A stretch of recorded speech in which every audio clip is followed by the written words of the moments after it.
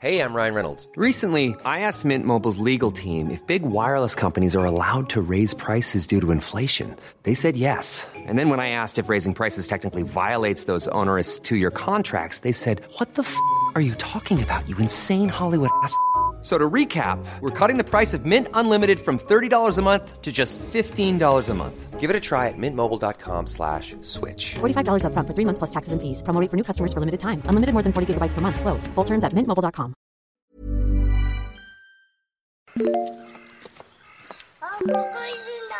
本当？見えないでしょ？どこにいるのかな？見えないよ。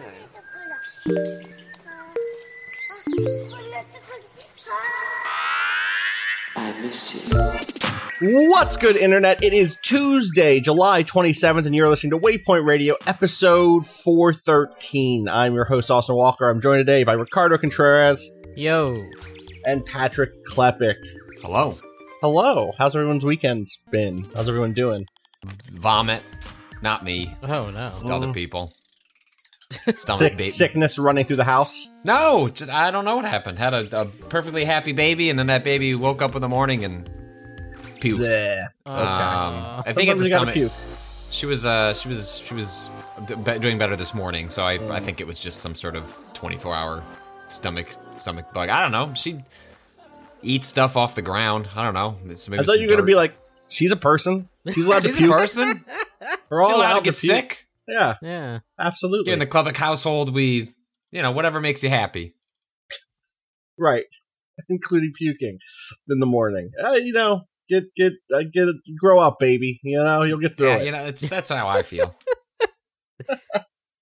Kana, how about you? Anything exciting happen in the Contreras household this weekend? I mean, I played more Pokemon. You played more Pokemon. Yeah, I guess I did too, so I can't talk shit. I'm now rank, 11 or 12 or something in that. Nice. I'm sure you're way past that. I'm 17. At this point. Not that okay. Far, Okay, but you've been playing you've actually been playing a lot of actual ranked. I said rank. I meant trainer rank or whatever. But that level. Game has a trainer level, it has a battle pass that you get points to. It has a ranked mode, and it has daily challenges, sometimes requiring you to play ranked mode. It also has another set of challenges that are just like a whole bunch of different things. Yeah, they're like active events. Right. It's a lot. It's a lot to track. Yes. Except that mostly what you have to do is win. And play the game and win. And maybe score some more goals than you normally would. We streamed that game last week. Yeah. That was pretty fun. On Friday. Well, that'll go up on YouTube probably the next day or two. Yeah. Maybe by the time this is up even. That'd be great. You should go watch that because we had some like incredibly hype moments. Yeah, we did. The game is kind of set up for a lot of really good comebacks, good comeback moments. The matches are short, but they also are. There's like an ebb and flow to like, oh, I think we're losing, but we can still bring it back, and I think we're winning. We shouldn't let them bring it back. Like, I don't know. It feels good. It feels, and it hits all the right MOBA bits of my brain right now. Now that I'm not playing any other MOBAs, so right. That is the thing, is that like similarly for me, I've always thought I would enjoy playing MOBAs. They've all been too much of a time sink for me. I said this last week. Hypothetically, I was like, oh wow, this could be a fun thing for me to get a taste of that genre without like going hard into it. And the answer is yes. That like, oh wow, trying out different characters, figuring out where I feel good about what my abilities are, and figure out builds that I like, and then like playing for 10 minutes and it being done is a great feeling. Yeah. I really like that they hide the score in this game. It's a score-based game. We played other MOBAs. I don't know if that was clear from our conversation last time, but you're dunking a ball into various where the towers are, including the very back one, and you're ranking up points basically over the course of play. That could cause some blowouts. I think we had a win last week, kind of, that was 875 to 30 or something, which was brutal. But most of the time, it's a pretty tight. In my experience, it's been a pretty tight match as long as everyone's playing their roles. Yeah, there's every once in a while where you get. I've noticed that as I've started ranking up in the ranked, I'm seeing less of the 3 people try to take to a lane. Like the game is very like cleanly set up into two people per lane and then one person jungling, and then that way everyone gets the XP they need. The second you put 3 people in a lane, it's very obvious that they're splitting that XP a bit because everyone's a little bit underleveled, and I'm starting to see that less now that I'm into the what is it, third rank up. Are you like third rank great or something like that, or are you above great now? No, I'm expert Ooh. 1. Ooh, yeah, out of the Pokemoba expert. It seems too early. There's still like 3 other levels above expert, which I don't know where you go from expert, but I don't know either. That's we'll find out, because you'll get there. You're going to be the best. You see that the best person as of the time that we did that stream the other day was someone with the account named Digimon. That's amazing. That's really very good. good. The thing that I like, so I'm really enjoying my time with it. I'm going to probably keep playing it. I keep going through like, oh, this is my new main. This is my new main. I think Alolan Ninetales is probably my actual main at this point in terms of comfort level, but I really like Bulbasaur. I like playing tank with Slowbro. But the thing that like hit me this past weekend was like I unlocked the thing that lets you upgrade held items, and I finally got to see the monetization here, and it's frustrating to me. Have you found it yet? Because I keep hearing about it, and I hear about it in these weird like. I feel like nobody can tell me you can buy the do. currency to upgrade. The upgrade currency for you held don't know. items. Oh wait, so you don't know? Yeah. You buy the. Upgrade I heard that in some items. way or another, people were considering it pay to win. Yes, because you could upgrade certain stat items, and I know you could upgrade held items. I just couldn't figure out the steps from putting money in. Like, where do you put the money in to get those things? To get those tickets, it is labyrinthine, Kato. So I don't know. I couldn't tell you without booting it up and looking around to find it. You know what I mean? It's one of those things. I'm just having trouble because I looked for it once I heard like I'm trying to pay to win, and I don't know where to give the money. I don't want to. I just want to know what. It feels like at the very least, and this is the smallest, like the only like slightly positive thing about it, even though it exists, it's bad. It's like they're not pushing it. It seems pretty far like hidden because I tried to find it to see. That if you were 15, you would find it because, or if you were however old if you were 19, did you? Yeah.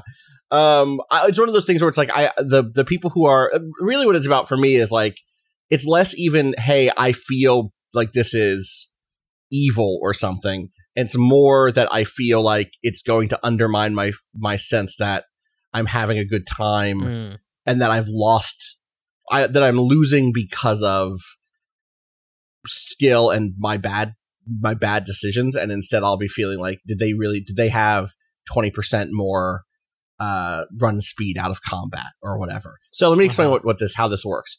Held items are passive bonuses that you can give to your Pokemon.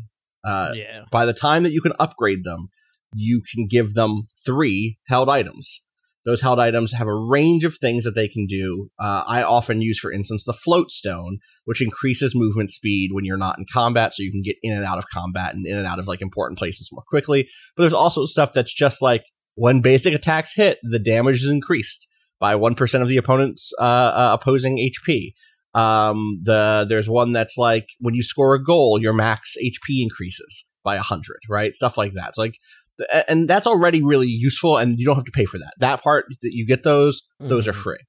But the difference is that let's take the max HP increases by 100 one.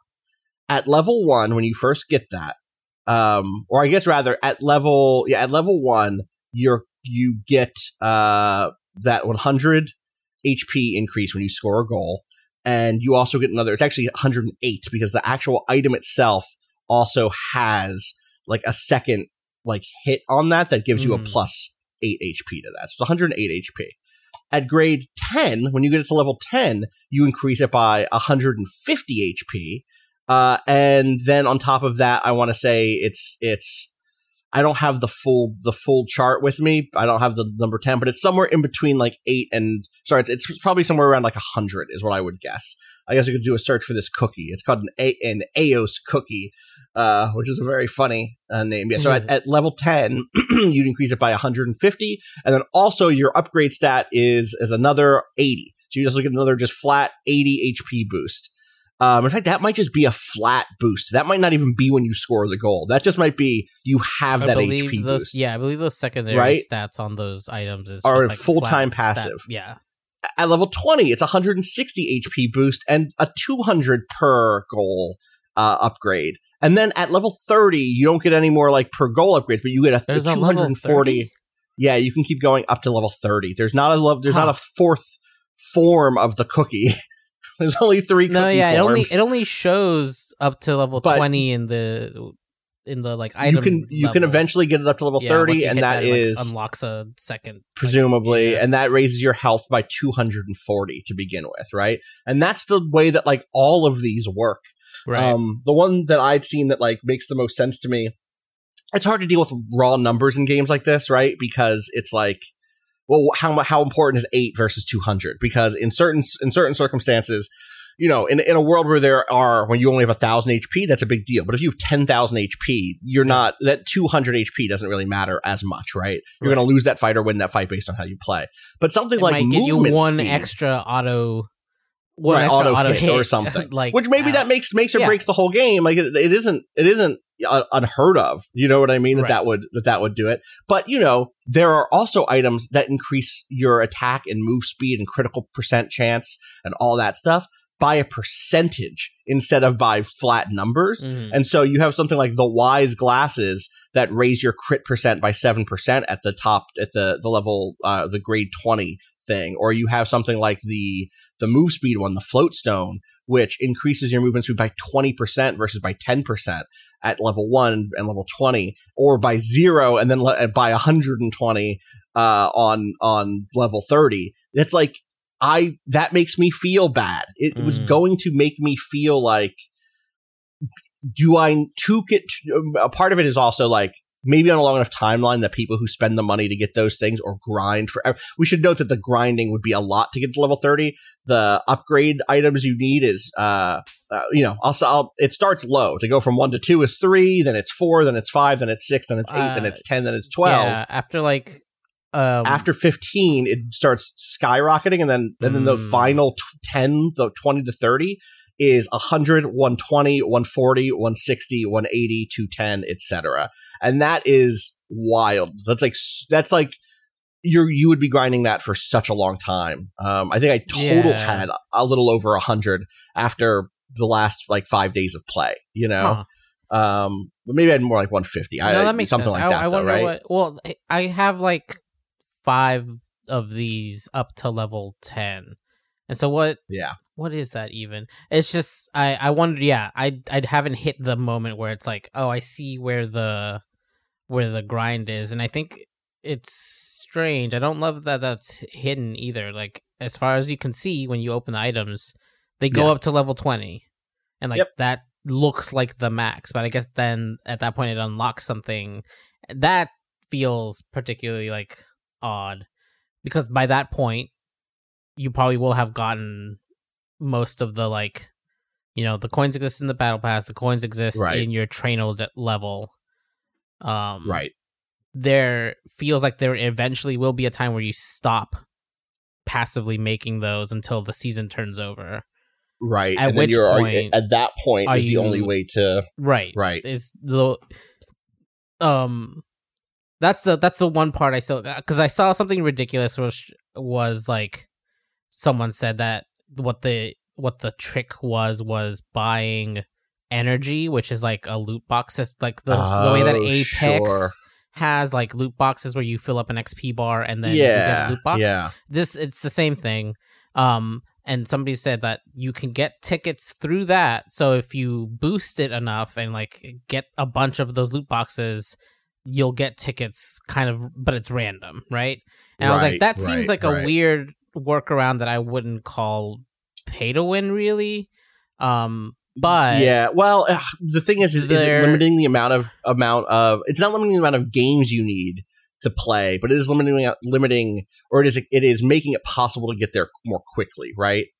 Well, in theory, but it's also in terms of like that's playtime, or not playtime, in terms of real time, not in terms of playtime. Right. It's just like that's a random chance to get tickets, right? There's like a bunch of other stuff in that box. Yeah. So I was like, is that really? But apparently there's some way to get the upgrade material directly. And that's the part that I haven't seen anyone explain. Just people talk about it like, hey, you can just buy this. It's like, I saw someone say in the thing where it is. Now I'm losing my mind to try to find it.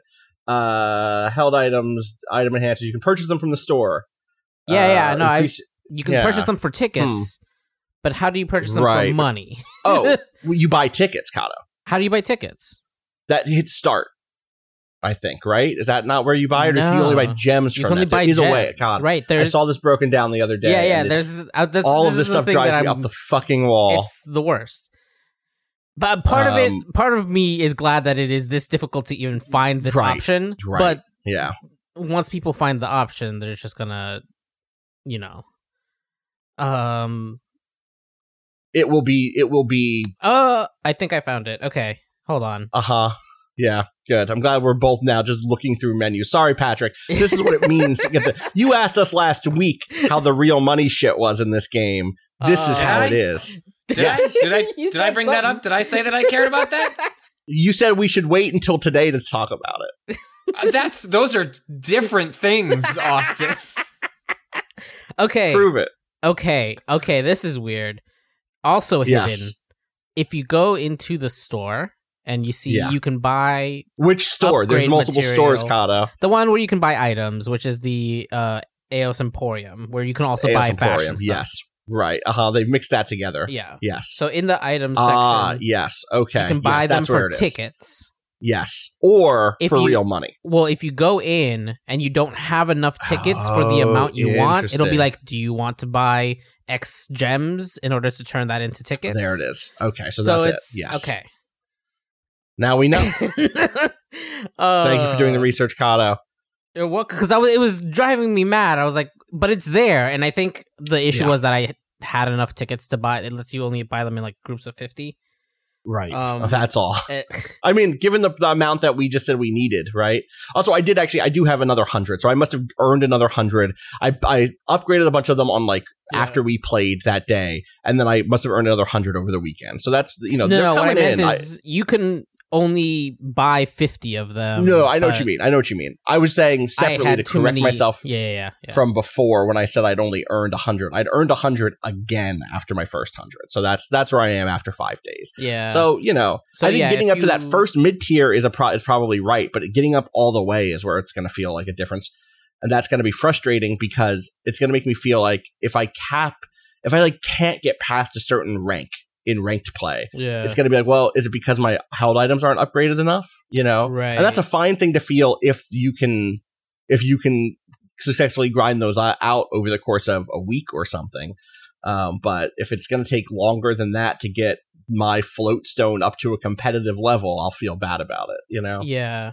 I really wonder what the timeline on this is going to be like, because it's hard to tell, right? It's hard to tell what the effect of them is in the game, because this is one of the only places you can see stats, right? Like in the Pokemon page, there's just a star rating for your attack, your endurance, your mobility, but you don't see that means you have 20 speed, right? So we can't then compare okay, if the base is 20, you're adding 20 on top of that, that's doubling it. We have no clue what those numbers are. The only thing we can get is if you go into a practice mode, there is a dummy. I guess you could run the tests, right? Yeah, that's the thing. That you can you can't get the test on your stats. What you can do is get damage numbers. Right, and that's the closest we can theory craft out this. And people stuff. we are 3 days out from someone. By the time this podcast goes up, I bet there will be bigger breakdowns on all this shit. Yeah, because there are people who've been playing this game nonstop, and it is what it is. Welcome to MOBAs, I guess. Yeah, it's weird because what they've done, what they did, like, is they extrapolated the normally in MOBAs you're buying these sort of items in game, like during a match, right? Right. There's item shops, and like this sort of like this item gives you a passive stat bonus is like a very normal thing of MOBA progression. And they basically flattened that to be like a pre-battle choice because the matches are so short. Like I think that makes sense. Love this part. Yeah. But then totally.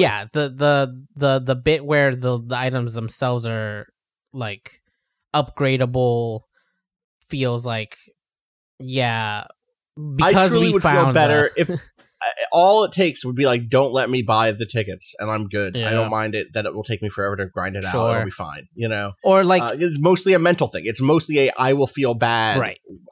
Feeling like I don't have what I need to win, you know? Or honestly, I would love to know whether or not that's taken into account in matchmaking, like right, sure. An average like level of your held items, like might affect like where you're matched with. But we don't know, like, there's just, like, a bit of transparency missing here to really know what's going on behind the scenes with how this is balanced. Yeah. Nintendo. Right? I'm sure they'll get right on it, Kato. They're working on the patch notes. God. Well, this isn't even... I mean, this is obviously still Nintendo to a certain degree, but it's a different... Yeah, the developers, Tencent, it's not even, like, Pokemon Company's involved, obviously, but it's a Tencent developer, I think. Mm-hmm. Yeah, I mean, maybe you'll get possibly they will bend to the wills of a genre and its expectations, but absolutely, the shadow that Nintendo casts is long. God, patch notes for MOBAs are like pages and pages because you know they're updating everything and there's a million characters. Right, but isn't the point going to be, and maybe reasonably on their part, this game isn't for them? Like, go away. Yeah, just stop. If you're looking at the patch notes, go play the other MOBAs. I'm speaking from ignorance here because I haven't played this game. I have a vacation coming up and maybe I'll download it and poke at it. Yeah, you should download it. You should come play it with us at least once or twice because I think like Patrick, we had a run where it was like a neck and neck. And you know, at halfway through, not even halfway through, a little bit like 3 minutes before the match was over, our team was like, we should surrender. Someone put up a surrender vote to be like, let's just give up. And Kato and I gave a big speech that no one else on the team could hear, but our chat could. Yeah. And we both voted no to surrendering. The third person voted no to surrendering. Maybe they were who could say? Maybe they felt us through the cosmos. We connected. Yeah. And they voted no. And we like did a big play at the end where we took out the mini boss Zapdos, which gives you a little bonus points and gives you an opportunity to make huge scores.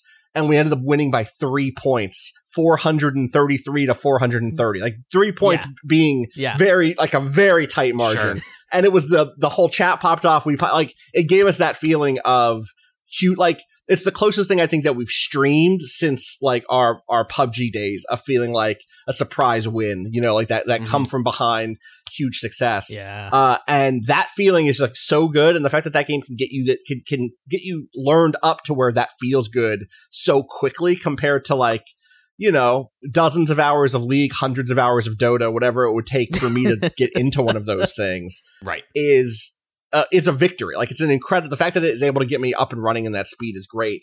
As someone who's always wanted to play a MOBA, but has not had the time to, I think it's really good at that. And I would love to be the person who reads these patch notes and cares about them if they wanted to go that direction.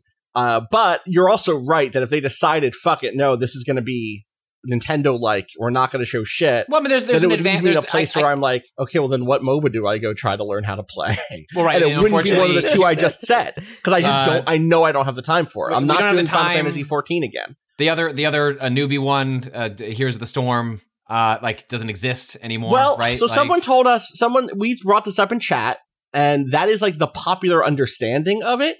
But apparently that's not exactly right. Here's the Storm still has a vibrant. According to the person in our chat, maybe they're wrong, still has like a vibrant community. It's just not updated anymore. It's not updated, and the esports scene is falling apart. That said, let's say I don't feel good about giving Activision Blizzard any money in this particular moment. No, I was trying to I know what you mean. I think people would assume like given our last podcast how we feel. It's just if you're thinking of how you climb the ladder from that. If maybe Smite, are people playing Smite still? I think so. I don't know. Yeah. What are the MOBAs? What are the MOBAs that don't take my life over? None. NA. Even it's this game, right? Like in some ways it needs to be encapsulated to this degree in order to sort of like allow yourself to put, some limits on it. Even then, I'm sure there will be people who, go hog wild on this game and just take the 10-minute chunks to be, I just need 100 of them. I should get into Air Mech. Remember Air Mech, the game that used to run in browser windows, used to run in Chrome. What? It used to run in Chrome. It was like a transforming Air Mech thing that had kind of it was really like a Herzog Zwei style like RTS, where you like had a plane that flew around, but then you could also transform that plane into a mech and shoot with it. I guess maybe Herzog Zwei also let you do that. It's been a long time since I've looked at Herzog Zwei. But and you have to like summon units to fight. You basically have to build creeps, because it was like in that style of action RTS. And that game's still around. I don't know. It's also possible they may do it because the thing about Nintendo that is frustrating is because they don't, my irritation comes from getting involved in the games that I like to play in which they weren't transparent. If you were a Splatoon fan, you were very happy. Their patch notes were extremely detailed, explained like mechanics and like balance changes like related to various weapons, because that's how that team in that game had a pretty thriving competitive, maybe not necessarily, capital esports, but it had a very thriving online community that seemed to be pretty happy with the developers and their responsiveness and the transparency that they, this is me just, 50,000 foot view, but that is the thing about Nintendo is like you can assume the cynicism because it's earned, and yet nonetheless you could have a team or a game in which they go in a different direction because I don't know, throw your hands up and like they just are. So yeah, I'll be curious to see where that game falls on that. And Kato's right, like they probably have a little bit of more a freedom of movement just by like not being made by an internal Nintendo team, but I don't know. I do think there's probably worth in. I could see them also making like the decision is like, hey, like the moment we go down that path, we're kind of making and pitching a different game, and part of what we want to do is to sort of contain it, and the people we lose because they chafe up against the parts that aren't catering to like baseline MOBA expectations, they can lose those people, like go to the other games because the audience they're chasing is essentially like what I'm seeing on Twitter the last week is, I didn't know I liked a MOBA or my first MOBA. Like that's the audience they're chasing. It is, it is not necessarily people who are, in League or Dota and are just like poker curious. It's going to be folks that look at this and heard essentially when Kato pitched it and he said 10 minutes, a light bulb went off for you. And that was it. Like that was it. If he had said the matches were 40 minutes an hour, I would be like, not a chance. Not a chance. Right. Or maybe you would have downloaded it, done the stream. We would have done one stream and that would be it. Right. That's it. It goes on the list of games I played for the year, and I'm not going to think about it again. Exactly. So Kato talks about it for an hour on a Game of the Year podcast. But that's where I want, where that almost becomes not necessarily just a frustration over Nintendo's lack of transparency as much as it's them designing a game. Like at what point when you design a game so well, and it seems like this game is like really well designed, is attracting even folks who are hardcore MOBA players. Like, well, then what do you do with that mixture of audiences, and who are you catering to, and who are you choosing to irritate based on like kind of the barriers or what you're saying and not saying? And so, it's so early maybe days. It'll be a situation where they give patch. Well, I guess one question actually here is just, how does the Pokemon company do this shit? Because we often talk about Pokemon as like a purely Nintendo thing, and there's good reason for why we do that. But the Pokemon company also has some different there are different vibes sometimes from the Pokemon company. Yeah, the and Pokemon Nintendo companies proper. will track you down if you leak Pokemon and sue you. Yes, So that is true. They're So aggressive. They are aggressive, I guess. But are there patch notes for Pokemon when Pokemon get nerfed in Pokemon? Does that happen? I think so. I don't actually follow Okay. competitive Think so? Pokemon. That's the issue, is that I don't follow competitive Pokemon. I see. Yeah. I mostly just enjoy being very casual and playing through those games the one time. Yeah. But I would expect so. I feel like people talk about it. Hold on. Uh-huh. Hold on. All Pokemon right. Sword and Shield patch notes I from also pulled these up. Good, great. Survey.net. I don't know. I'm sorry if I'm mispronouncing that. Version Cerebi. 1.31. Yeah. Cerebi. December 22nd, 2020. Size unknown. That's probably just the website. Fixes. Fixed a problem with some battle mechanics. Next point. Excuse me? Yeah. Various bug fixes. And that's my Nintendo, baby. and then you do have something that is like slightly more specific, like fixed a problem with. Well, no, but this also fixed a problem with some battle mechanics, prevented Groudon and Kyogre having trick used on them. Kyogre. At least it tells you what the thing is, which is the skill trick. But like, it's still vague. It's not like it doesn't tell you what the problem was. Various bug fixes, right? Like that's what's happening in Mario Maker constantly, which they would. I don't have the line in front of me anymore, but it was like it was the equivalent of various bug fixes, but it was a line they used every time in Mario. It was like general like improvements and updates, and then I would go read like the Reddit or a YouTube video, and it's like, no, they they tweaked the physics and broke thousands of levels because now the turtle doesn't operate. Like the turtle shell doesn't operate exactly the same, which means like the timing that people had done for various like hardcore extreme difficulty levels didn't work because they were built on the old timing, and none of that was disclosed. And so, yeah, so you know, these Pokemon updates are in line with how Nintendo generally, and for most games it doesn't matter. Like who gives a shit about like the liner notes for the Mario Odyssey patch? We are like such a small percentage of people who give a fuck about this stuff. But especially when you're talking about Pokemon, right? Like Pokemon is just like so it's unfathomably so huge. Right.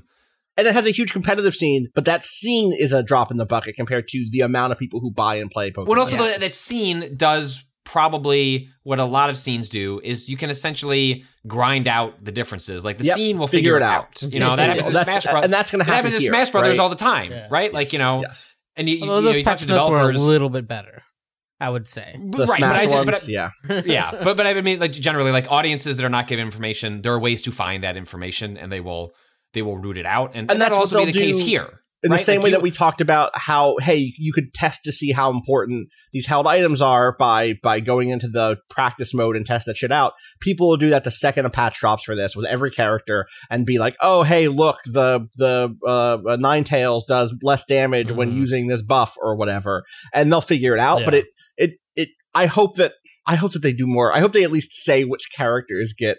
I don't know. I get why devs don't do this. I remember the Titanfall devs, the Apex devs put a thing that was like, there's a reason why we're being kind of obscurantist about this. And it's because we don't want our fans getting so like upset ahead of time before they even feel what the changes are. We want them to go play it and have a holistic experience around what this feels like, and then they can come to their own conclusions. Because if you have prior information, it biases your interpretation. Right. I remember talking to Lars Bakken, who's like one of the senior Destiny devs back in Halo, and I was asking him about balance changes, and this is probably like 15 years ago at this point, and like, you know, the summation of his response was like, well, so part of the problem is like, you know, you're looking at, you know, changing the balance of the weapons, and people are really upset that the pistol is too weak, and he's like, actually the problem is that the shotgun isn't strong enough, and then so you can imagine if you were to put into the patch notes like fixed X, like you're just biasing people naturally towards, you know, and so, you know, that's where the fine line is where you want folks to just go in and feel like that nebulous, it feels right, even though there are people who are tweaking like number values like to a very fine degree to get you to that place. But even that is a fine line, because for, like you said, like for some players, it's like useful information to know. If it's information that is going to impact your ability to like do the thing, to play the game, then that's kind of like, actionable information you want the audience to know. But sometimes there is use in event or later. I think it was the way like Lars mentioned was like, you tell them later once you've solved it. Like, hey, rather than, step one, we're going to privately tweak the values of the shotgun to see if that fixes the pistol complaints. And like tell people that's what you're trying to do. You just do that. And then when it all feels good and people are like, oh, the game is in a good place, you can explain then, hey, here are the values like we had to shift around and then ended up in a place where, everyone is happy. So there's no universal way to, and especially in online games that have competitive scenes, it gets even more complicated than just, a single player thing. Yeah, totally. Anyway, Patrick, we should talk about the thing that you wanted to actually talk about last week and didn't get to. That's fine. I'll download this and I'm going to be on vacation. I'll play. I got a week from now. I would say I'm playing on a plane, but I'm on a plane with a 5-year-old and a 1-year-old. And also, you can't play this on a plane because it's a multiplaire game. So look, just get on the internet Wi-Fi and just surrender 30 seconds into a match. What I need is World Flipper to come out before I go on. Right. Yeah, that'd be great. I think that's August 11th, though. Although on one of the PR companies we deal with, I was logging on this morning to request a code for something, and they're like partnered with like the world, like they're doing the PR for World Flipper, okay. And I was like, ooh, hey, what do I got to do? What do I got to get an early bill? They're at 800,000 pre-registrations. Like, let us in, please. Let us in. I'm pre-registered. Their little graphic says the graphic only goes up to 1 million. So I'm hoping maybe at 1 million they're just like, hey, let's just go. Let them flip. Like, let the flipping begin. Oh God. Anyway. Ragnarok is what you wanted to talk about last week? Yeah, yes. Ragnarok. I remember I mentioned it briefly. It's a game that's out now on Steam. I don't believe it is live yet on the Oculus Store. So if you have an Oculus Quest, the advantage there being it is a wireless device that you don't have to be connected to anything. You can bring it around your house and with you. I don't think it's formally launched there yet, but Ragnarok is it's a Viking themed. Does it have drum? Any connection to the Ragnarok Online?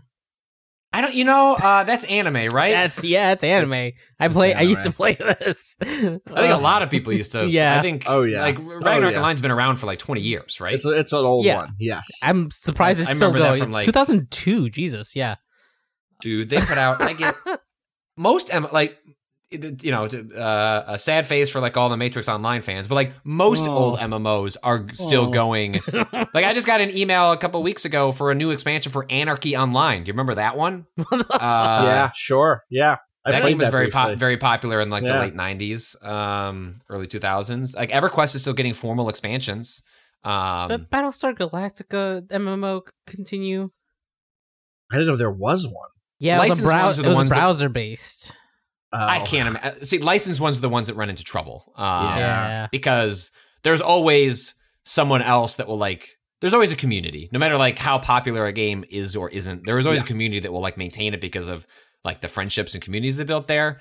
And that would have been the case for the Matrix. If they're like, hey, what do they call Matrix heads? That's what they called us. They called us Matrix heads. Yeah, and that'll come back. Later this year. That new movie's coming out. Where's the trailer? Everything I hear about that movie, I haven't heard anything. All I've heard is the couple of people that I follow who know anything about that movie. I guess I'm like, it's been screened once or twice. Which is like all they've said is like people.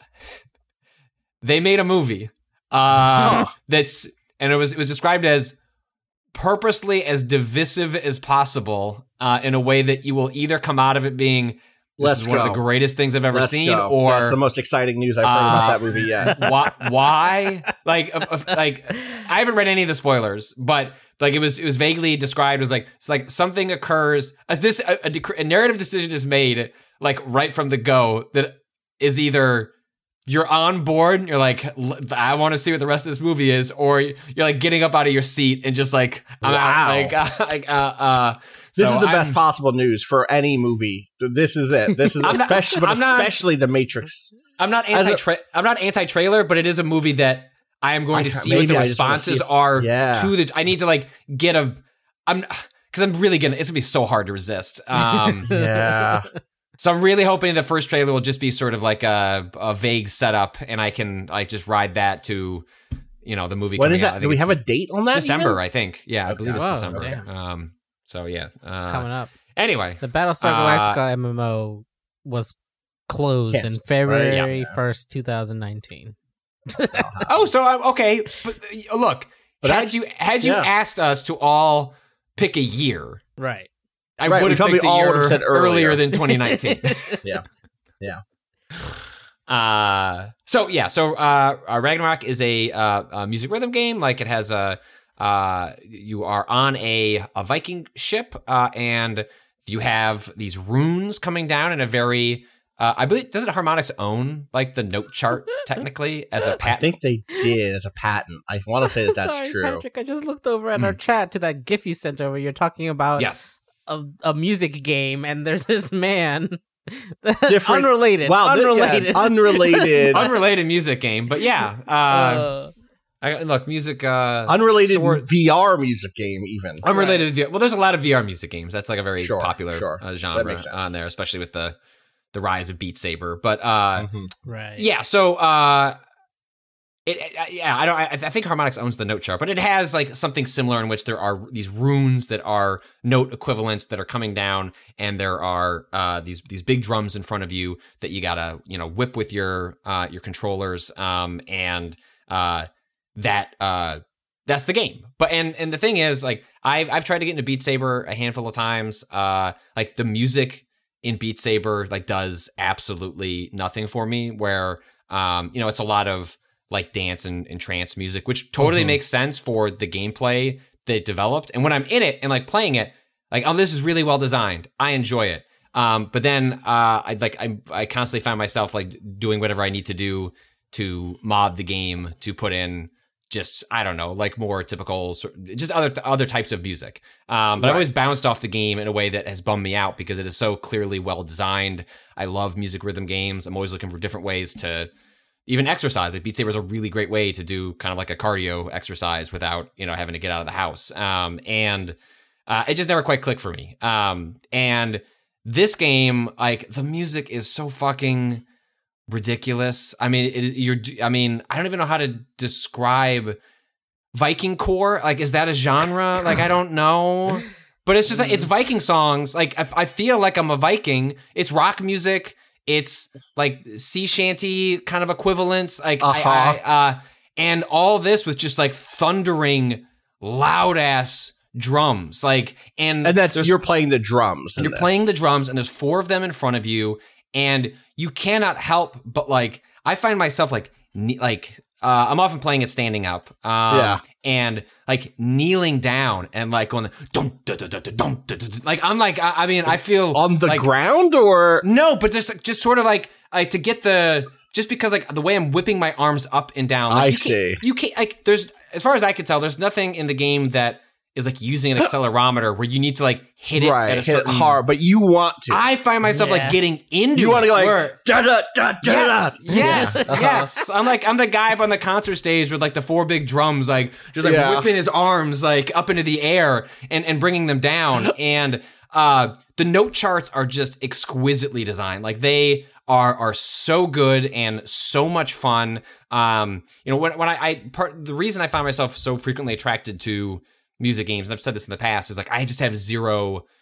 I took guitar lessons. I'm still bitter when in elementary school and they had everyone come to the gym and like, hey, touch a bunch of different instruments and like sign up for an introductory class. And I was like, I think the saxophone sounds cool. And they said, well, your fat fingers are too fucking big for the saxophone. What? Rude. Are you fucking kidding me? That's not how they said it, but that's how the reject. That's how you were a child. I was a child, like 4th grade or whatever. That's how I took it, and it sort of killed. Also, it sounds like that's what they meant. They didn't. What else could they have meant? Yeah. And I'm sure what they like probably were trying to say was you could be the greatest saxophonist of our era, Patrick. I know, and it's been taken from you. Me and Kenny could have been on our yachts.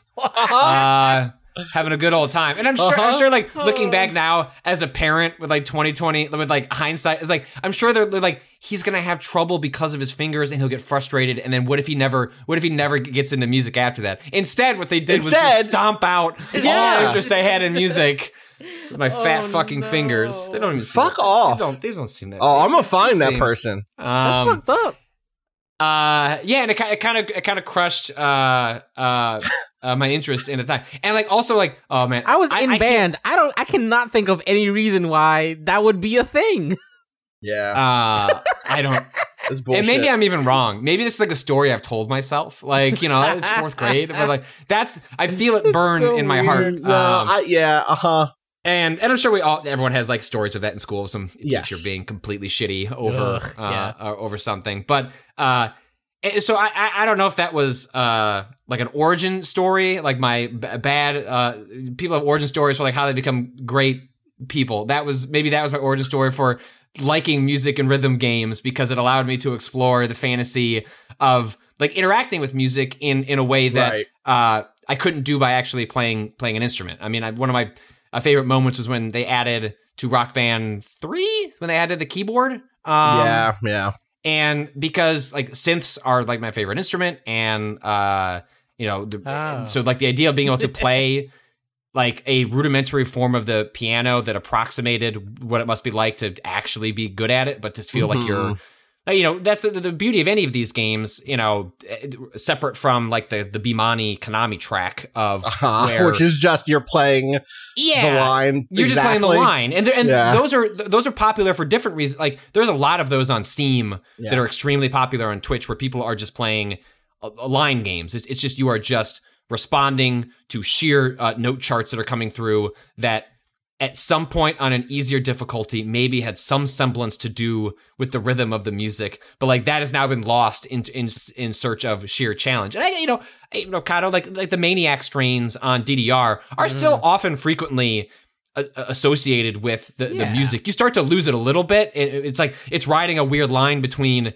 just wanting to make you look like a person who is just flailing about, and also like timing with the music. And so those are like, they have to work around the realm of you have to be able to move your feet even theoretically in this direction. So yes. And so different music games approach that in different ways. And Boston's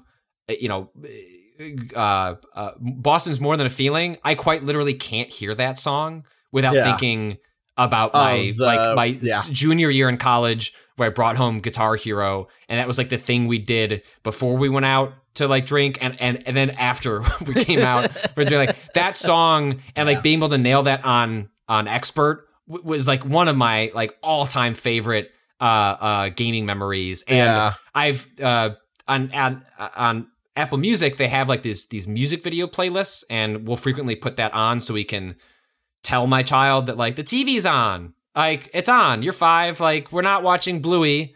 I like that show, but we're putting the TV on, we're putting music on, and these music videos will play. And we, like, Boston, More Than a Feeling, like some live version of that. And, like, I quite, like, immediately, like, transported back to junior year of college and just thinking about that note chart. And so I just had this really strong relationship, specifically with games that, I like all games that incorporate music, but specifically I respond so strongly to the note chart and Harmonix's approach, in which they really try and make you feel like you are part of that instrument and are playing that instrument to an abstracted degree that like satisfies my interest. Like, I never come out of it going, and now I want to learn to play the guitar. Like the fantasy was fulfilled, and that's super fucking cool, because it felt like it got me a step closer to a thing I will never actually achieve with a real instrument, but I get to get the sensation in a way that is like really personally, like emotionally and satisfying from like that kind of like fantasy perspective. And so the drums are not as high on that list, but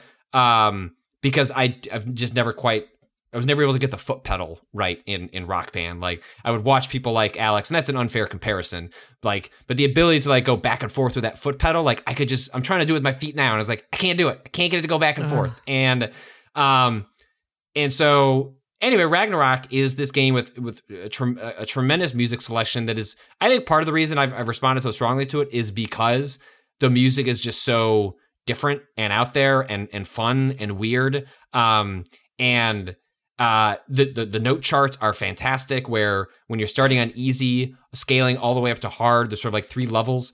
Even on the easiest level, it feels like a fun approximation of the notes that you would be, or like the beats you would be hitting with an actual drum set. And then the medium level is like perfect. Like I'm constantly doing things. I feel like I'm right in the rhythm of it. And the way the game is set up is, and this like the problems I have with the game in the moment. It just came out of early access. It was in early access for a year or so on Steam, I believe. Is that the game doesn't measure your success based on accuracy, which is traditionally how these games do that. Basically, what's happening is that as you're hitting the notes, you're building up a meter on you're hitting your drum with hammers, of course.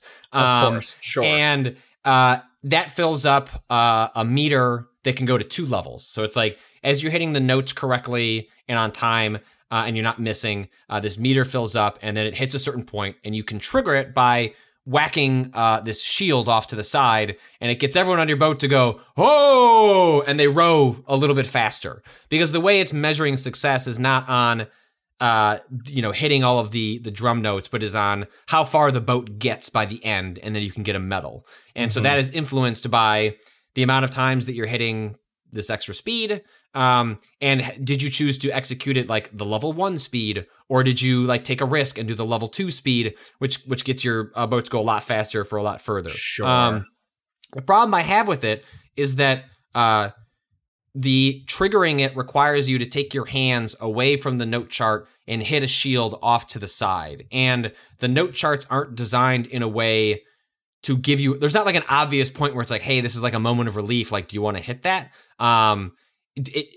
Especially on the harder difficulty levels, there's just no window to take your hands away from it that I can find. And so what frequently happens is that I've built up the meter, and then I go to hit the shield, and then I can't bring my hand back fast enough in order to like get back on rhythm. And so what I end up doing is ignoring the medals and just playing the notes. But then that's unsatisfying when I get to the end, where it's like, oh, the game's essentially booing me, because even though I hit the notes all correctly, I wasn't engaging with the speed mechanic to get me towards like how it's measuring success of a bronze, silver, and gold. Yeah. And what's frustrating is because I wish it was just like on the note chart somewhere, where like every once in a while, like there are often like solo notes where like you're only hitting with one hand or the other. You're not using both. Like, just give me an extra note to hit that I can do that to trigger it. Or what I hope they end up doing, and there's been a lot of feedback in the Steam forum, so I'm hoping they'll just add this, is just map it to one of the buttons. Like, if I could just hit a button on the controller that triggered it, so I can just stay in the moment, keep hitting the notes, and because there are like several songs where I've gotten the gold, like I have, but like I can't trigger your goofy mechanic because it feels like it violates like the note chart. Like it's like, hey, you're here, keep hitting the notes. You're doing a great job, but also now we need you to go off rhythm to arbitrarily hit a thing to the side. And Rock Band addressed that, or Guitar Hero addressed that in various ways. One, I think you could hit a button. In Rock Band, you could also have had an accelerometer in the guitar where you could swing it up, and that would trigger the, like, I forget what the star mode or whatever was their bonus mode. And what was important about that was that it happened separately. You could still keep engaging with the bass mechanic. You could still be following the notes and then do the thing. And I hope they end up in a place with that on in Ragnarok. Rock Band 4, for when you were playing drums, it would just give you a cymbal crash that was like, right, we'll turn it on if you hit it, right? Like, and that's what this needs. Is like, if they don't want to put it on a button because they want you to stay. Like, I understand how they got in here. The zone. Like, essentially, just give you something special to hit. Mm-hmm. Right, the shields are a cymbal crash. And I see what they're doing, but the problem is they're giving the player agency over when that's enacted completely. Whereas like Rock Band finds a middle ground. It's like, hey, if you don't want to, if you purposely don't want to do it now, like, it's up to you to hit that, but we're going to put something in here that's built into the flow of the note chart so it feels natural when you're triggering it. Mm-hmm. Whereas here it seems like I was trying to read strategies where people have found a way to make it work better, and it's like, there are only certain parts that you can reassign where the shields go. You can kind of pick them up with your controller and put them in your play space. And if you finagle it just right above you, you can like get the game to sign off on it going above your head. And so then the trick is like just to swing your arm up really high before you bring it down, and that you just have to hope that you hit it when it goes up, and that triggers it. And that all just seems like bad solutions to a problem that can be addressed in different ways. And hey, add a new mechanic to your note chart is like a heavier lift than just let me hit. Like there's like 4 buttons on this controller. Like just let me hit that. But otherwise, I'm really, really liking the game. It's like I said, the track selection is fantastic. The note chart is great.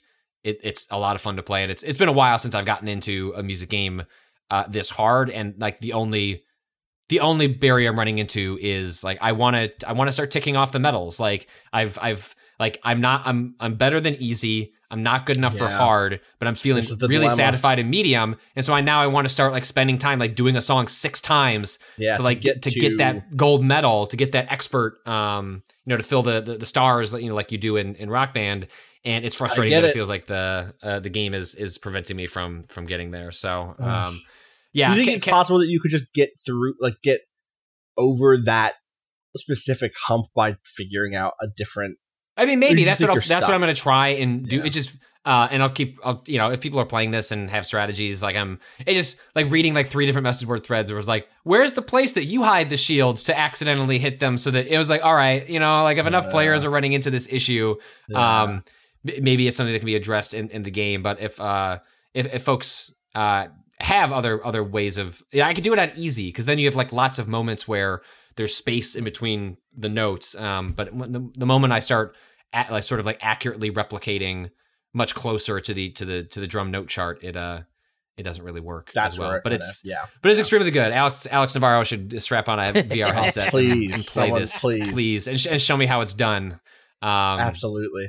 But yeah, it's on Oculus and Steam, and it seems like it'd be a natural for PlayStation VR. Does it need VR? It needs motion controls, right? Right. Yes. Right. Yeah. There's really no. Yeah. I want someone to hack it so that I can play this on like a Rock Band set or something. I don't know. Yeah. I just don't have a VR set, and I'm like, this seems doable. Fun, but I wish I could play it. Yeah. I mean, like the VR scene does have like a very robust like modding and customization. Like that's what VR came out of.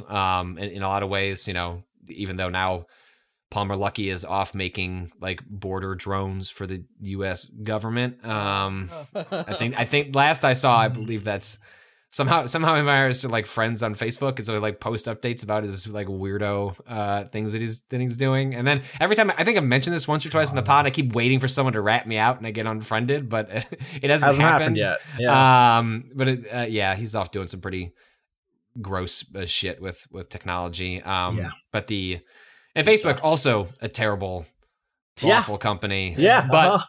But like the Oculus Quest 2 is just like one of the coolest pieces of tech I have.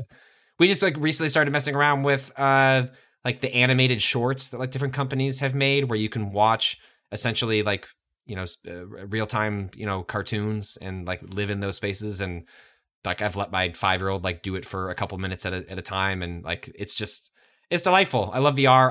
I'm hoping not that Sony's a perfect company, but I'm hoping that the PSVR 2 will be in a place that for folks that understandably are like as cool as the Quest 2 sounds. I'm not trying to give Facebook any extra money than and then the alternative is like, what are you going to spend $1,000 on a Valve Index? Like no. So I'm hoping that the PlayStation VR 2, which I think we'll hear more about early next year, I think that's when they're making their big push on that, ends up being the kind of thing that people can play games like this sometime early next year. That'd be great. All right, let's take a quick break. We'll come back with some more stuff.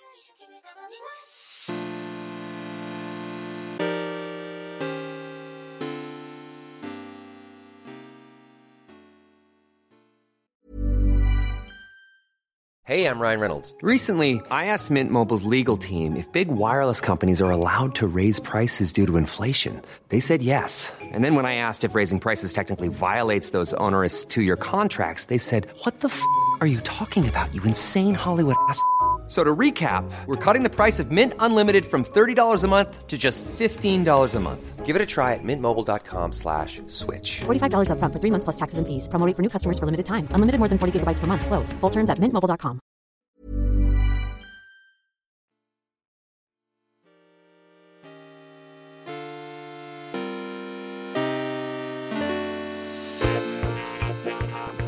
All right, we are back. Where do we go? Where do we go from here? Let's Kato. Yeah. Let's go to court. Let's go. Yeah. Dun dun. Great. Yeah, dun dun. That's the classic Ace Attorney Right. sound effect. Yeah, people Everyone are knows always this. quoting it. Objection. Right. Yeah. Uh-huh. Great Ace Attorney Chronicles is out. Is that out this week? It's out. Out as of this recording, it will be out. Yes. That's what I Yes, thought. Yeah. absolutely. Okay. As of this, not recording, as of this publishing. Yeah. The listener, you can go and play this game now. The Great Ace Attorney, this game is like old, very old, 5-6 years old now, but it never came to the West. Gotcha. They released it, I believe it was originally 3DS, and eventually there was a mobile version as well, but both of those versions were Japan only.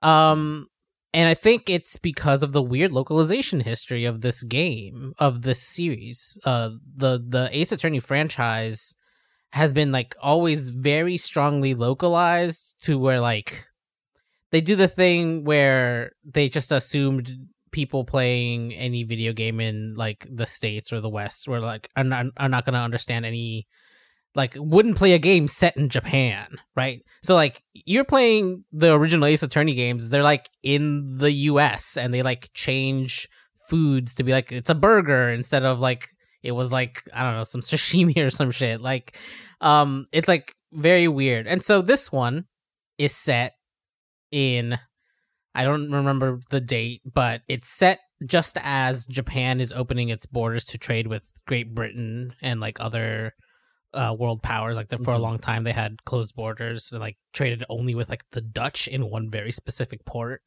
and then like there's an opening at a certain point, so we're like right around that era. And this is actually kind of very interesting. There's this through line of like there's a new legal system being enacted that is partially based on the British system of like having a like series of courts and judges. Like the whole thing is apparently modeled off a British system.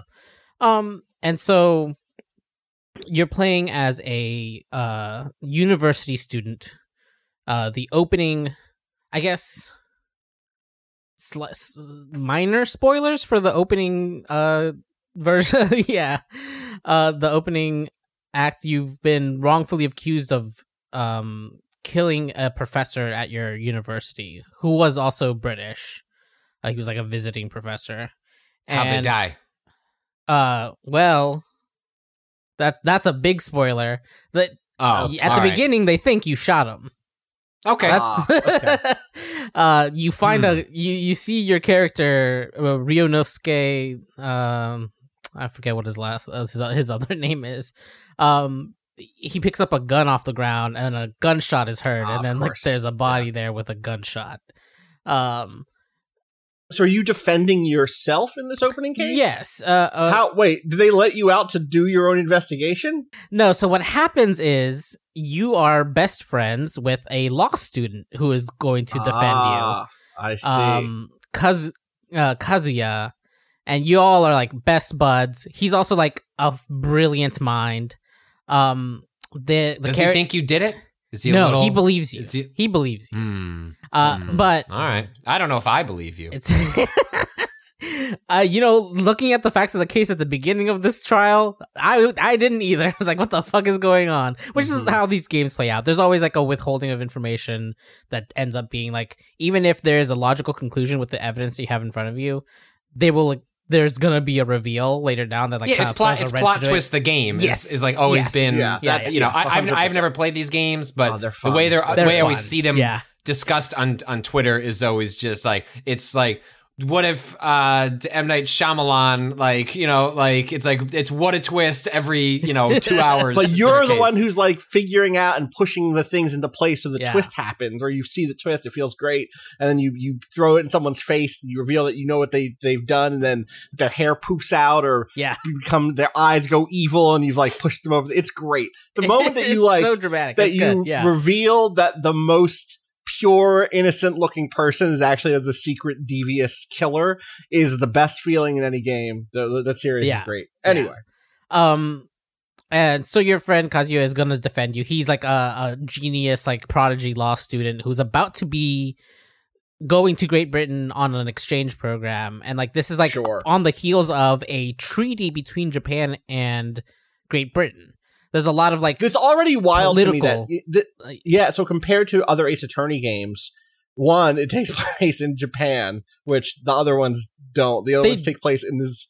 They do. They originally do, but do they originally? Yes, it is the Japanese court system in Japan. I mean, they're localized. Yeah, sorry, this is what I mean. I mean the localizations of them. Right. Yes, the localizations of them put them in vague North America, right? Right. And it's always so goofy to see the way in which that localization has been done. And so it's so fun to see that this goes the other way. And I was like, no, this is Japan. This is part of why it seemed like this was like, just like they didn't even try to release it in the West 6 years ago, was because that localization was still kind of like what they thought needed to happen to make them like work in the West. Which it doesn't. The thing, to be clear, the part of the reasons why this is so goofy is that like you're in the Phoenix Wright series, your like chief sidekick is like a shrine maiden, from a history, from a long lineage of shrine, like a family that lives at a Japanese shrine up in the mountains. So how do they explain that in the localized versions? She's just a shrine maiden of New York. Yeah. It's like California or something. Yeah. Like in my mind, this real close to Japan, as close as we could get it. In my mind, this keeps taking place in California, and I'm thinking in my mind, or not really. They take place in Japan, obviously, but in the localized versions in my mind are California, because like there's lots of film sets. Often, like the first game has like a huge like film set as one of its main locations. You go off to the mountains a lot, but there's also like beaches and parks, and that's California. It feels like it has to be California in my mind, in the Phoenix Wright localization.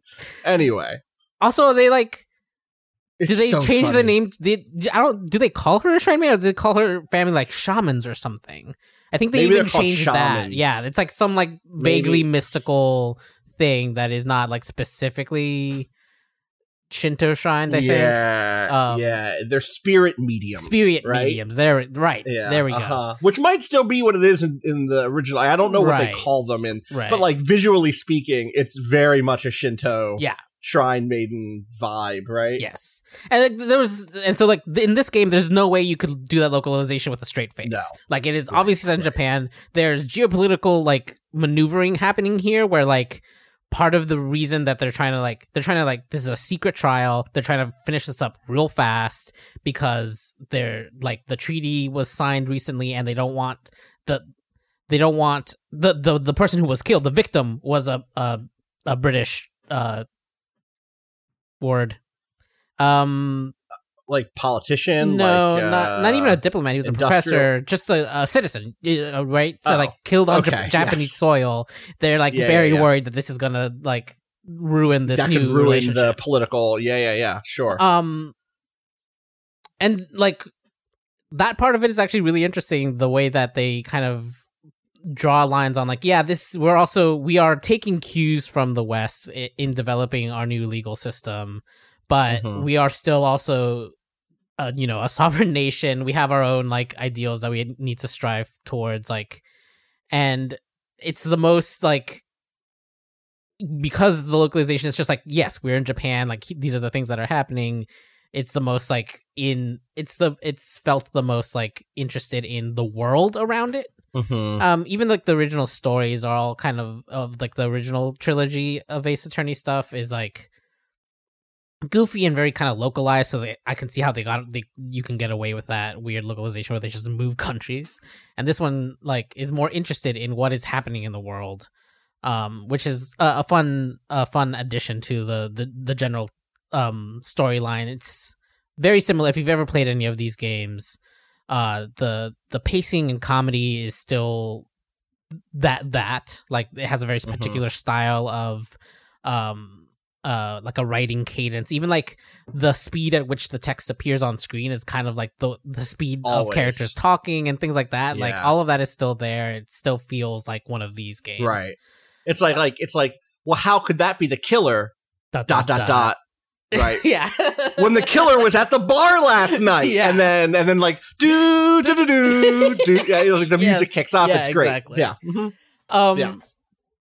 But so the first case is this case against you. I won't spoil. Yeah, we don't have to get into particulars. It's one of these cases. Yeah. But one of the things that you learned very early on is that your friend Kazuya is about to go on this exchange trip. I think it's Kazuma. I've now looked at the names. Okay, it's Kazuma. My I'm brain pretty is sure. just... I've now looked at the screen of Good, the official website. Kazuma. You know, yeah. Kazuma is about to go on an exchange, and like this is early on, so this doesn't really count. But like one of the big things about this series is that the Japanese legal system has like a 99% conviction rate.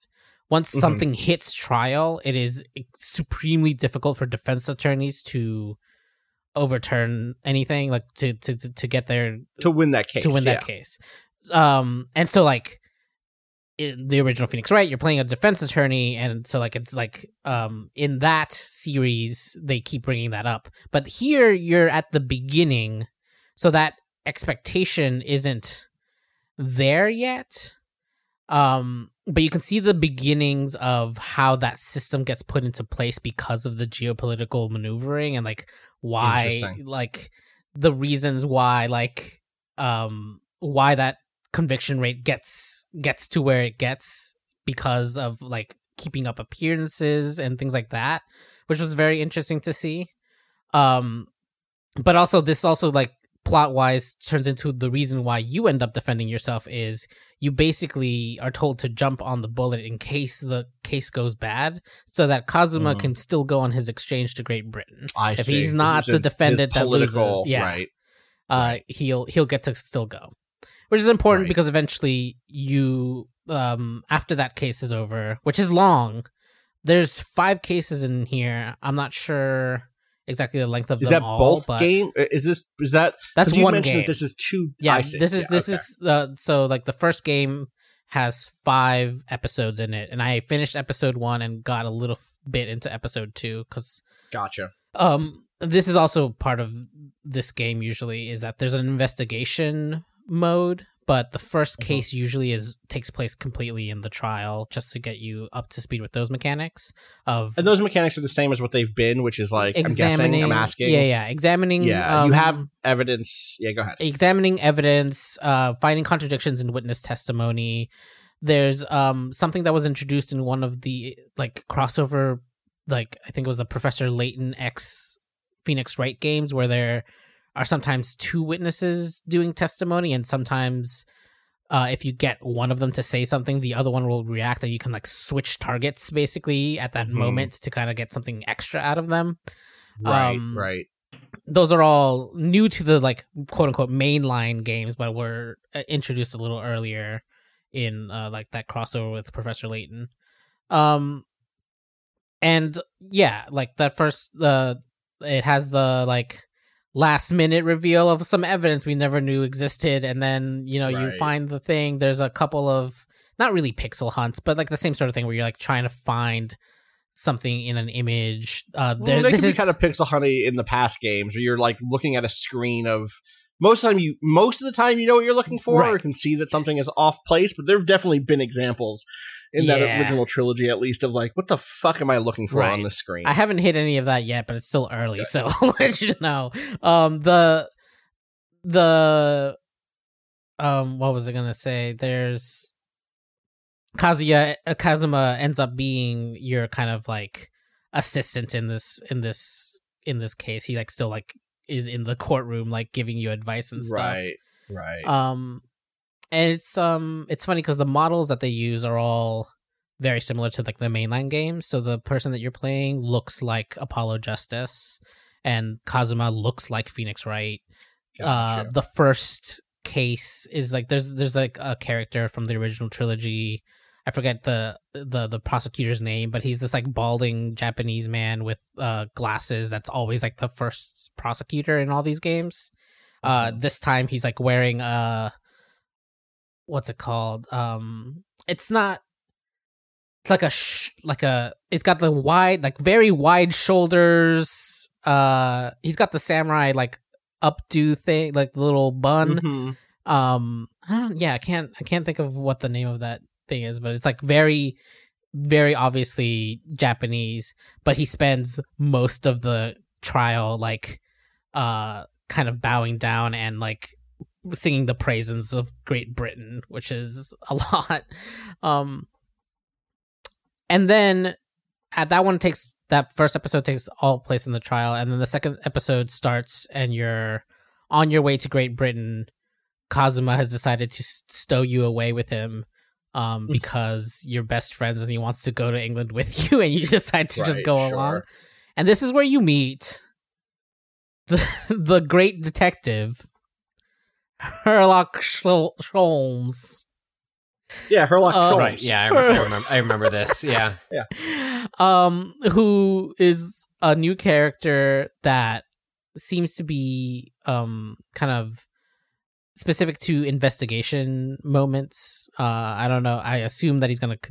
I keep hearing about him, so I assume he's gonna keep showing up in other investigations. But the investigations in this game are generally you're at a crime scene, you search the place with your reticle and add things to evidence. Right. You question people, you show them evidence and be like, hey, what do you think about this? But now here's Sherlock Holmes making a bunch of deductions that are like the most one-to-one, like I saw a thing, therefore this thing must, like they're bad. It's always bad. It's very much sending up like that form of line of logic as like unrealistic, like super deduction powers that no one could ever fucking do. And it's very funny. Like most of the time you're like, no, that's not, like he thinks you're Russian because obviously you are this assassin, which there's a photo of, and you look nothing alike, but that's the only person that is in the boat manifest that could have done this murder or whatever. It's very funny how often they're like, no, actually, Sherlock Holmes. You need to do actual. There's more to it than just connecting dots that seem to fit together. And it's very funny that they've chosen that character for that. And that it kind of ties into the like relations between like these two countries and like the assumption, like there's a British woman in the first case, and there's a lot of assumptions about, like classic racist shit of like, the savage Japanese language and the like not wanting to speak it even though she does or whatever. And then like, it's just like got a lot more of a sense of a world and things happening in it than any of these games ever had, which is really interesting. And so far, like, I'm enjoying it. I'm excited to keep playing. It's it feels like these cases are longer than I remember, because it took me much longer than I thought it would to get through that first case. But I think it's partially because too there's a lot of like setup and world building happening alongside just the regular mechanics. But yeah, I'm really enjoying it. I'm gonna keep playing it and plugging through. Nice. Beat Sherlock Holmes to his. It's very funny. The basically they're saying that Sherlock Holmes. Yeah, they say that the story still exists in this world, and it's just a biography being written of the actual person dude? That is being circulated around the world. God. Yeah, it's a whole name, thing. By the way, is very funny because there is a French book, I want to say, named Arsène Lupin versus Sherlock Holmes, which was written like in the early 1900s Yeah. to get around copyright law so that they could do a Lupin versus Sherlock Holmes story Right. without calling it Sherlock Holmes. Well, at because, the time like, it might even not the- have been even- copyright, but I mean, even if that wasn't the case then, today Yes. it would be true because like Netflix even got in like parts of that story and characters are public domain and others aren't. that's and, correct. the But they're very litigious around it. So despite Netflix, that. Netflix was recently sued. I don't know if the lawsuit's been. I'm sure it'll just be settled, and Netflix will just pay out to make them go away. But the most recent one that had, I think it's Millie Bobby Brown, who played Eleven in Stranger Things, playing like the sister Yes. Holmes. I watched like half the movie. It was like Enola? totally entertaining. Yeah. Enola, yeah, it was like Enola, totally. yeah. I mean, it was totally entertaining, but I haven't watched the other half. Anyway, they got sued, and part of the reason they got sued, and that the estate or whoever owns the was arguing, well, what's not in the public domain is Holmes' characters showing emotion. Part of what's in the public domain is that he is cold, calculated, But the books and- where the stories Right. where he showed emotion aren't correct, in the public correct, domain yet. 100%. That their estate owns the ones where there is any sort of, I don't know, what you'd call character development. I suppose. Yeah. And so I'm sure that Listen. will go nowhere. But And the it's, like, years are it ticking shows- by. We'll get out of Yeah. this. They are milking it for as much as they fucking can until the last of those stories are in the public Right. domain. Presumably, it's so funny. But the- in the Japan, other- this character Sherlock Holmes in Ace Attorney is just called Sherlock Holmes. I think they're just like, fuck it, his name is Sherlock Yeah. Holmes. But in the localization, they Amazing. named him Sherlock Holmes because of the risk of lawsuit. And I don't know if it's because the Japanese court notion of IP is like are they Different. safer? Yeah. Right. In general, I've always heard that Japanese IP law is softer inside of Japan because that's how you end up with, or maybe it's not law and there's a culture of licensing that's cheaper or something. But that's how you get all the Super Robot Wars games there, which are huge crossover extravaganzas with all of this different IP that happens. You just can't do it here because here it's a mess in terms of what you have available to you. Though actually, the new Super Robot Wars game is coming to the States, which is for the first time, right? for That's the like first the first time. time in Yeah, 30 for years. the first or time something like that? with real anime. There have been With other the licenses intact, right? The Super Robot Wars games that don't use licenses have come out here, but this is the first one in forever. I think. Right. This is why I Maybe saw a lot of literally. people being like, "Oh, this is like the first." It's a big real one. deal. Yes, Yeah. correct. Anyway. One last thing is there's an interview from 2015 by Bob Mackey over at US Gamer, which doesn't exist anymore, right? That's correct. Yeah. RIP. A lot of good stuff was written over there over the years. Anyway, with Alex Smith, Alexander O. Smith, sometimes depending on how it's written, who was the original localizer on the first Ace Attorney. So if you look it up, it's Expert Witness, an interview with Alex Smith, the writer behind Ace Attorney's English debut. It's a good piece. I was flipping through it while you two were talking, but there was this one. Oh, where is it? Yes. Okay. Take a look at the characters, environments, and cultural reference of Ace Attorney, and it's hard to ignore the game takes place in Japan. Contrary to the surrounding evidence, the English language version of the game establishes the setting is the United States, all thanks to a single piece of evidence from the first chapter. Though this choice would become less believable with each passing sequel, Smith explains how his hands were tied on the matter. Quote, normally what you do in a situation like this is leave the location vague. You'll say, hey, we're in nowhere land, and you adapt the cultural references that will go over the heads of your audience. The specificity of the setting had to be made because there was an episode where this guy has some sort of clock his girlfriend gave to him. Yes, of It course. had to be set to some time zone, and we Yeah. were like, oh crap, I guess we have to be specific about it. So we just chose that without thinking about it. Without thinking that much about it. And I know this has become an issue in later games, especially the difficulty in selling where the game is set, because the Japanese references have gotten layered on heavier and heavier and heavier. It becomes it's unmistakable. You know what I mean? Yeah. That's almost funnier. so funny. Having to spin the plates of a mystery universe, Yeah. Yes. and then also spinning a plate that the world is set in the Bay Area or something. Exactly. Yes, exactly. Because you end up dealing with rival spirit medium clans or people who have a lineage going back hundreds and hundreds of years to being the inheritors of some great ancient, and it's like, Okay, but their house could not have been here 500 years ago. It simply couldn't have been. This makes sense for 2001. Like I think even now it's 2021, 20 years later. We are just, I think, entering a world in which, like, when we are seeing fewer and fewer sort of like adaptations of things that, take the story set in Japan and put it in New York. Like, that still happens. Like, Ghosts in the Shells still occur. Like, I do think we've gotten to a place where that is not necessarily always the case. Correct. And for sure. Like 2001 was an era in which all media that was being brought over, it was like, hey, the best way, and probably also mistaken assumptions. Like, I'd be curious how much of that is based on research and how much is that just based on, this is how Americans like are. American audiences, it's got to be a burger and fries, and it can't be sushi. Got to be a jelly donut. Those people exist. Like, I'm not pretending. Yeah.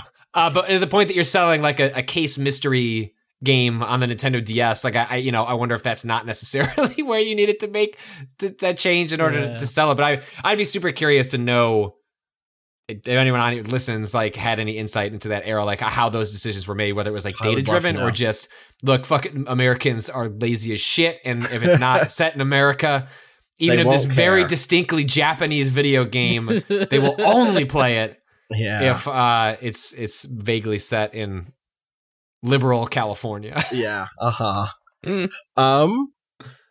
Before we wrap up, we still got a couple more things. Death's Door.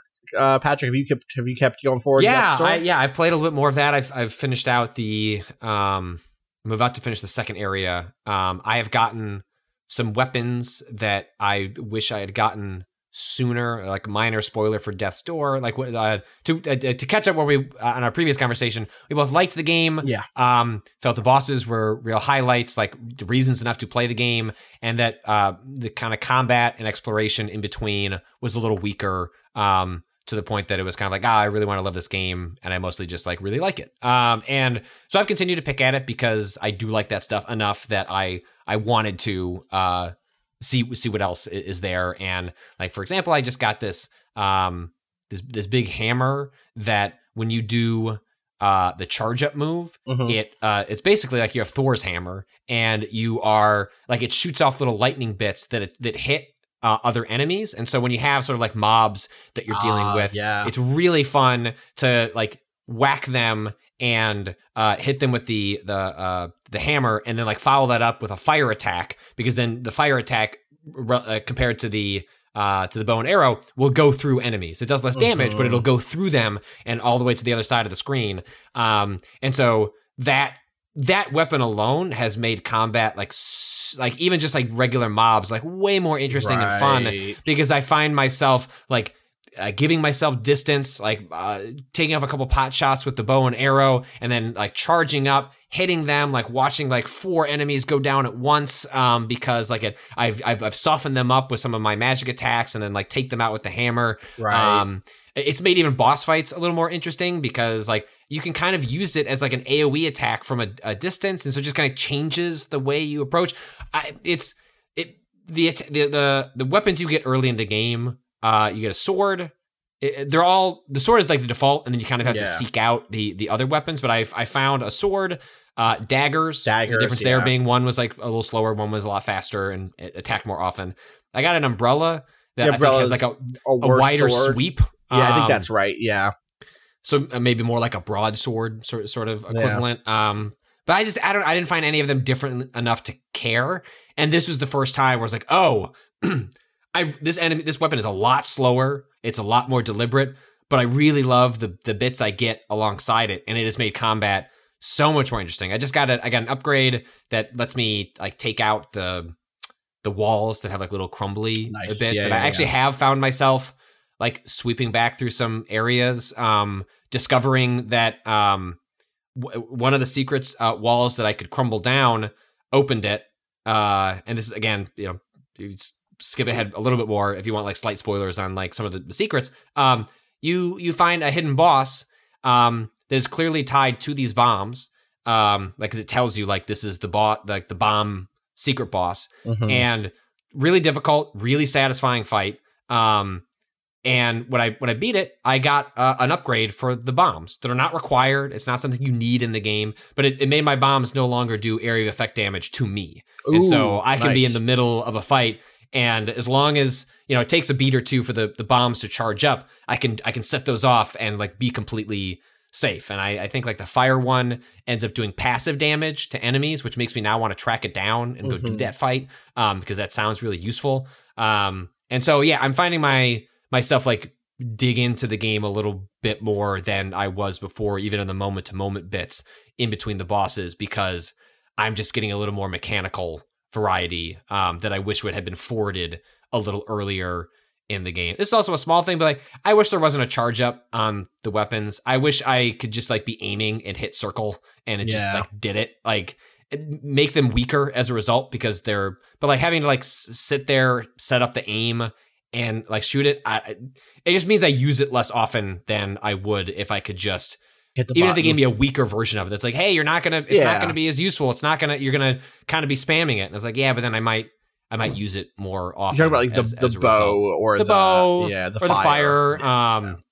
I just wish I had versions that could be used sense. a little more frequently, especially because like a big dynamic of the game is that you're regaining your MP not through drops, but through attacking enemies. And so what the game wants you to be doing is to be using those and then attacking, and that recharges your magic, and like that's how you're switching between those. And I kind of wish I had the ability to use those a little more frequently than I am. Then you actually get to.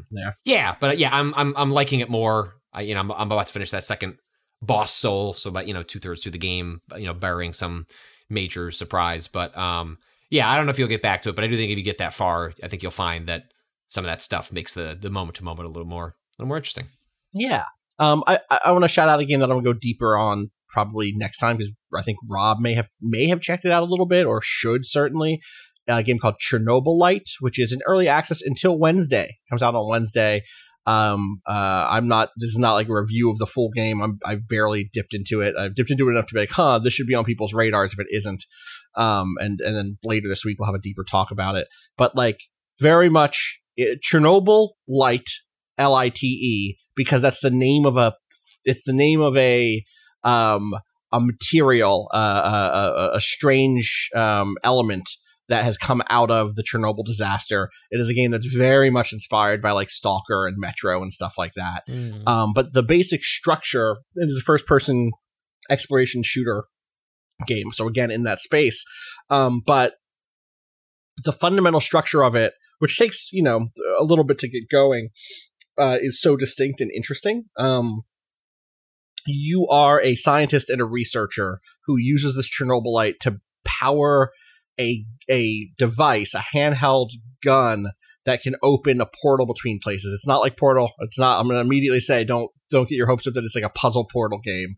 As far as at least so far, it isn't for me. It's just that's a mechanic that lets you get in and out of levels. Basically, you have a home base which you can upgrade by building stuff. Think of it like a more focused version of the Fallout, a focused and purpose-driven version of the Fallout 4 base building stuff, where you're like, oh, I want to build a device that lets me build ammo so that I can bring ammo out in the field with me. Which is my problem with that. As someone who gives well, I know, but there. Yes. There are lots of people who just like have want to build things so they look cool and it represents how their community would. Like you would build it in the setting. That does. I need like some mechanical. Yeah, it doesn't have to always be just like ammo. And that game but I need totally. If there weren't other ways to get everything you needed, you just didn't need to engage with that shit at all, right?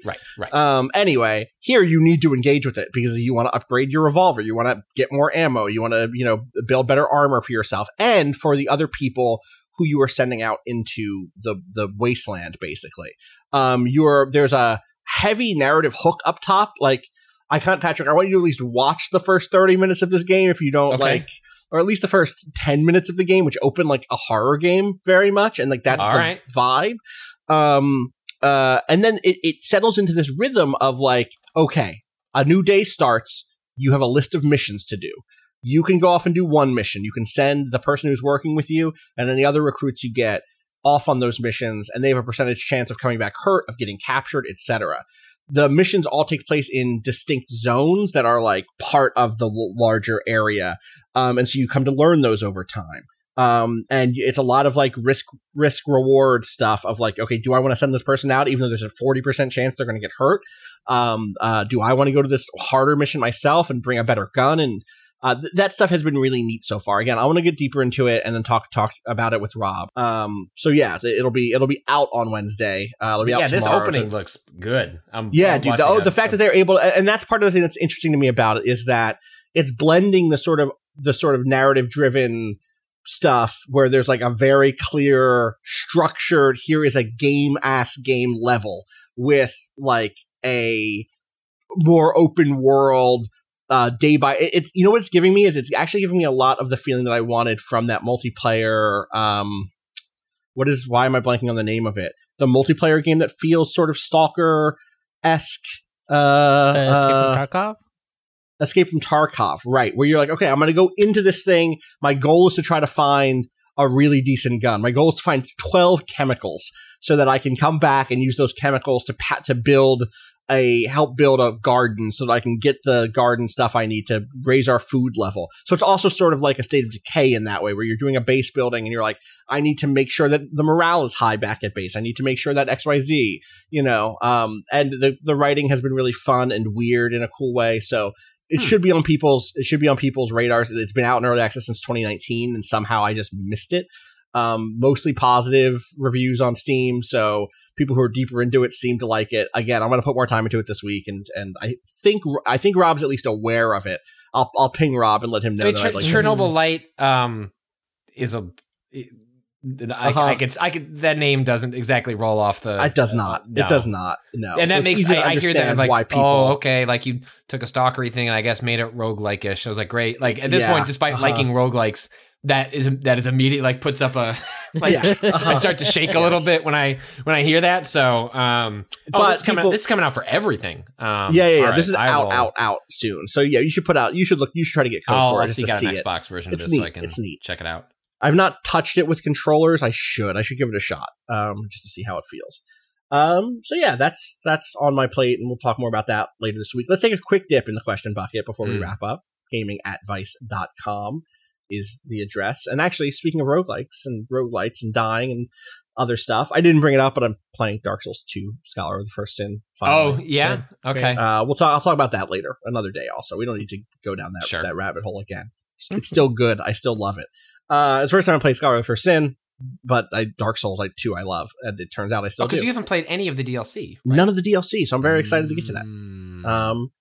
Anyway, Logan writes in, Waypoint Crew, when I'm playing video games, I get really bad anxiety, and specifically a fear of failure when the video game punishes me for failure. I don't mind it if a game is challenging, but if a game is going to punish me for failure by making me go back and have to redo a significant amount of progress between save points, my brain won't let me have fun. I spend the entire run or life anxious that I'm going to get killed and lose my progress and have to go back and do it all again. Not looking for help with my anxiety. That's between me and my therapist. The reason I'm bringing this to Waypoint is that there's a huge swath of games I'm interested in, but I'm worried I won't enjoy. I really like deck building games. I'm afraid to play Slay the Spire because I'm worried I'll spend the whole run thinking about how I'll probably lose and that I'm wasting my time. I really like action RPGs, and every time I hear you talk about the precise and rewarding content of Dark Souls, I'm inspired. I'm almost inspired to pick it up and play it, but if part of the game's expected cycle is for me to fail a boss fight over and over again and spend hours replaying the same section, I know I'll just get myself worked up and not have any fun. I assume that mentality is that the mentality needed to play those games is ever tried, ever failed, no matter, try again, fail better.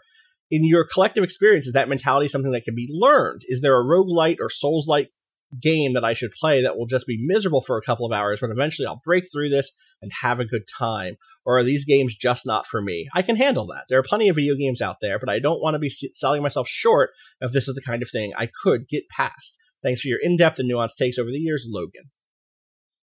Hades, probably, right? Like that's. I was gonna say, yeah. What was it? Oh, Hades. Yeah. Hades has been. This is difficult because I think all three of us come from a place of these games click for us, and so it's like really difficult to examine. A lot of the issues that this person's writing in about. It's like, well, I don't have those hangups, and so it's like difficult to diagnose then.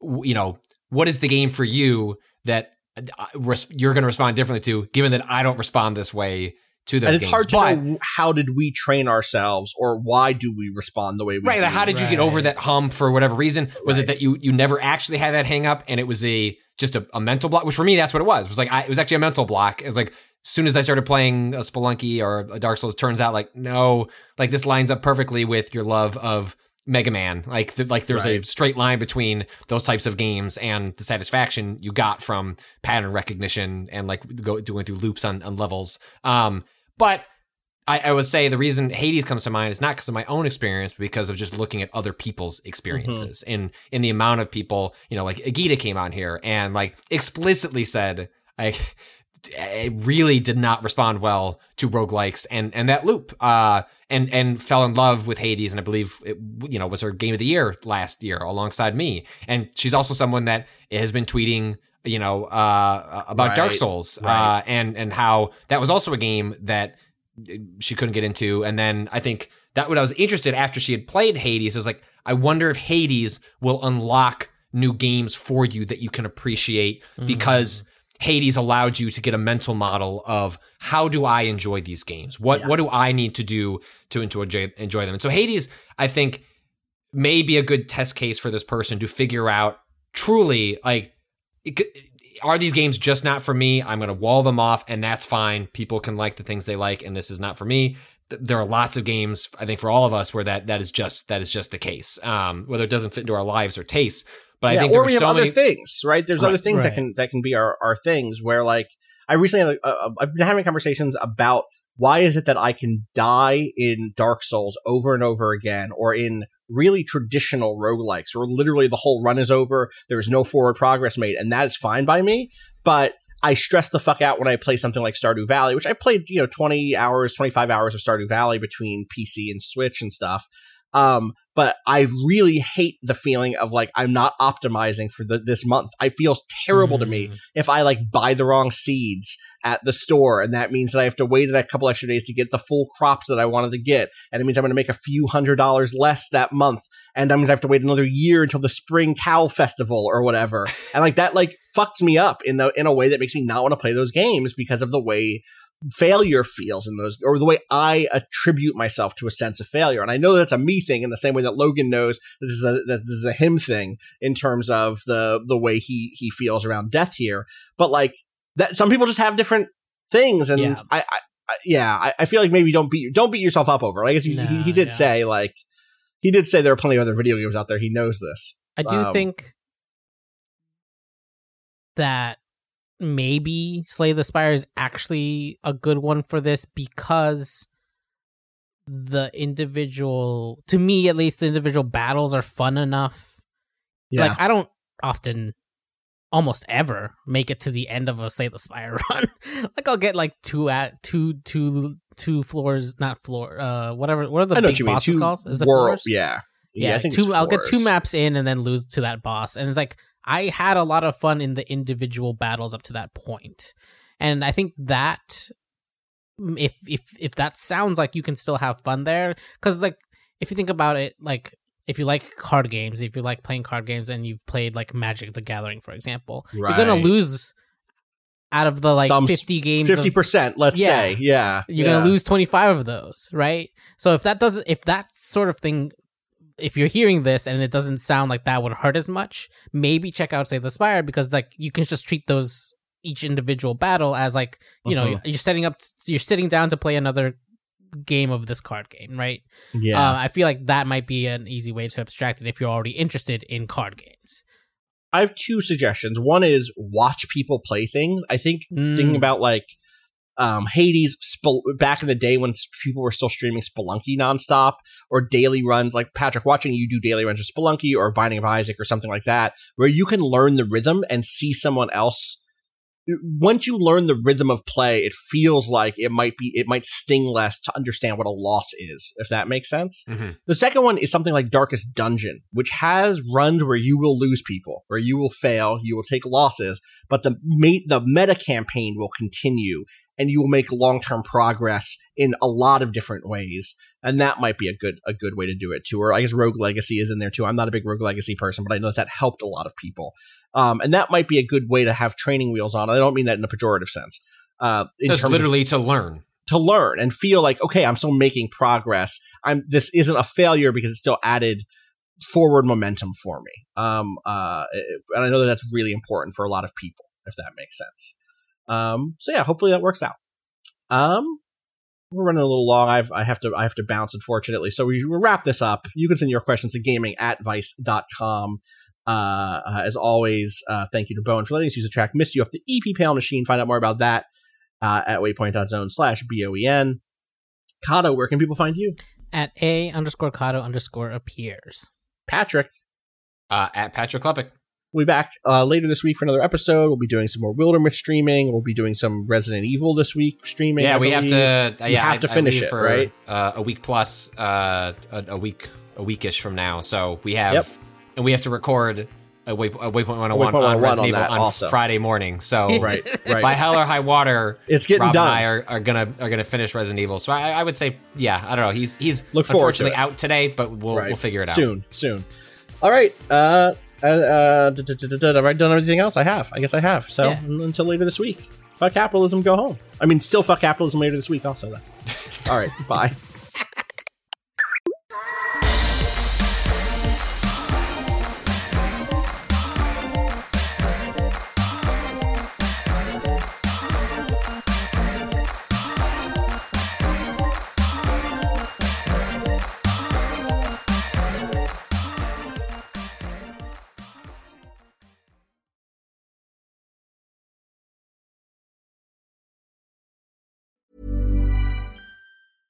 When it comes to your finances, you think you've done it all. You've saved, you've researched, and you've invested all that you can. Now it's time to take those investments to the next level by using the brand behind every great investor, Yahoo Finance. As America's #1 finance destination, Yahoo Finance has everything you need, whether you're a seasoned trader or just dipping your toes into the market. Join the millions of investors who trust Yahoo Finance to guide them on their financial journey. For comprehensive financial news and analysis, visit yahoofinance.com. The #1 financial destination, yahoofinance.com.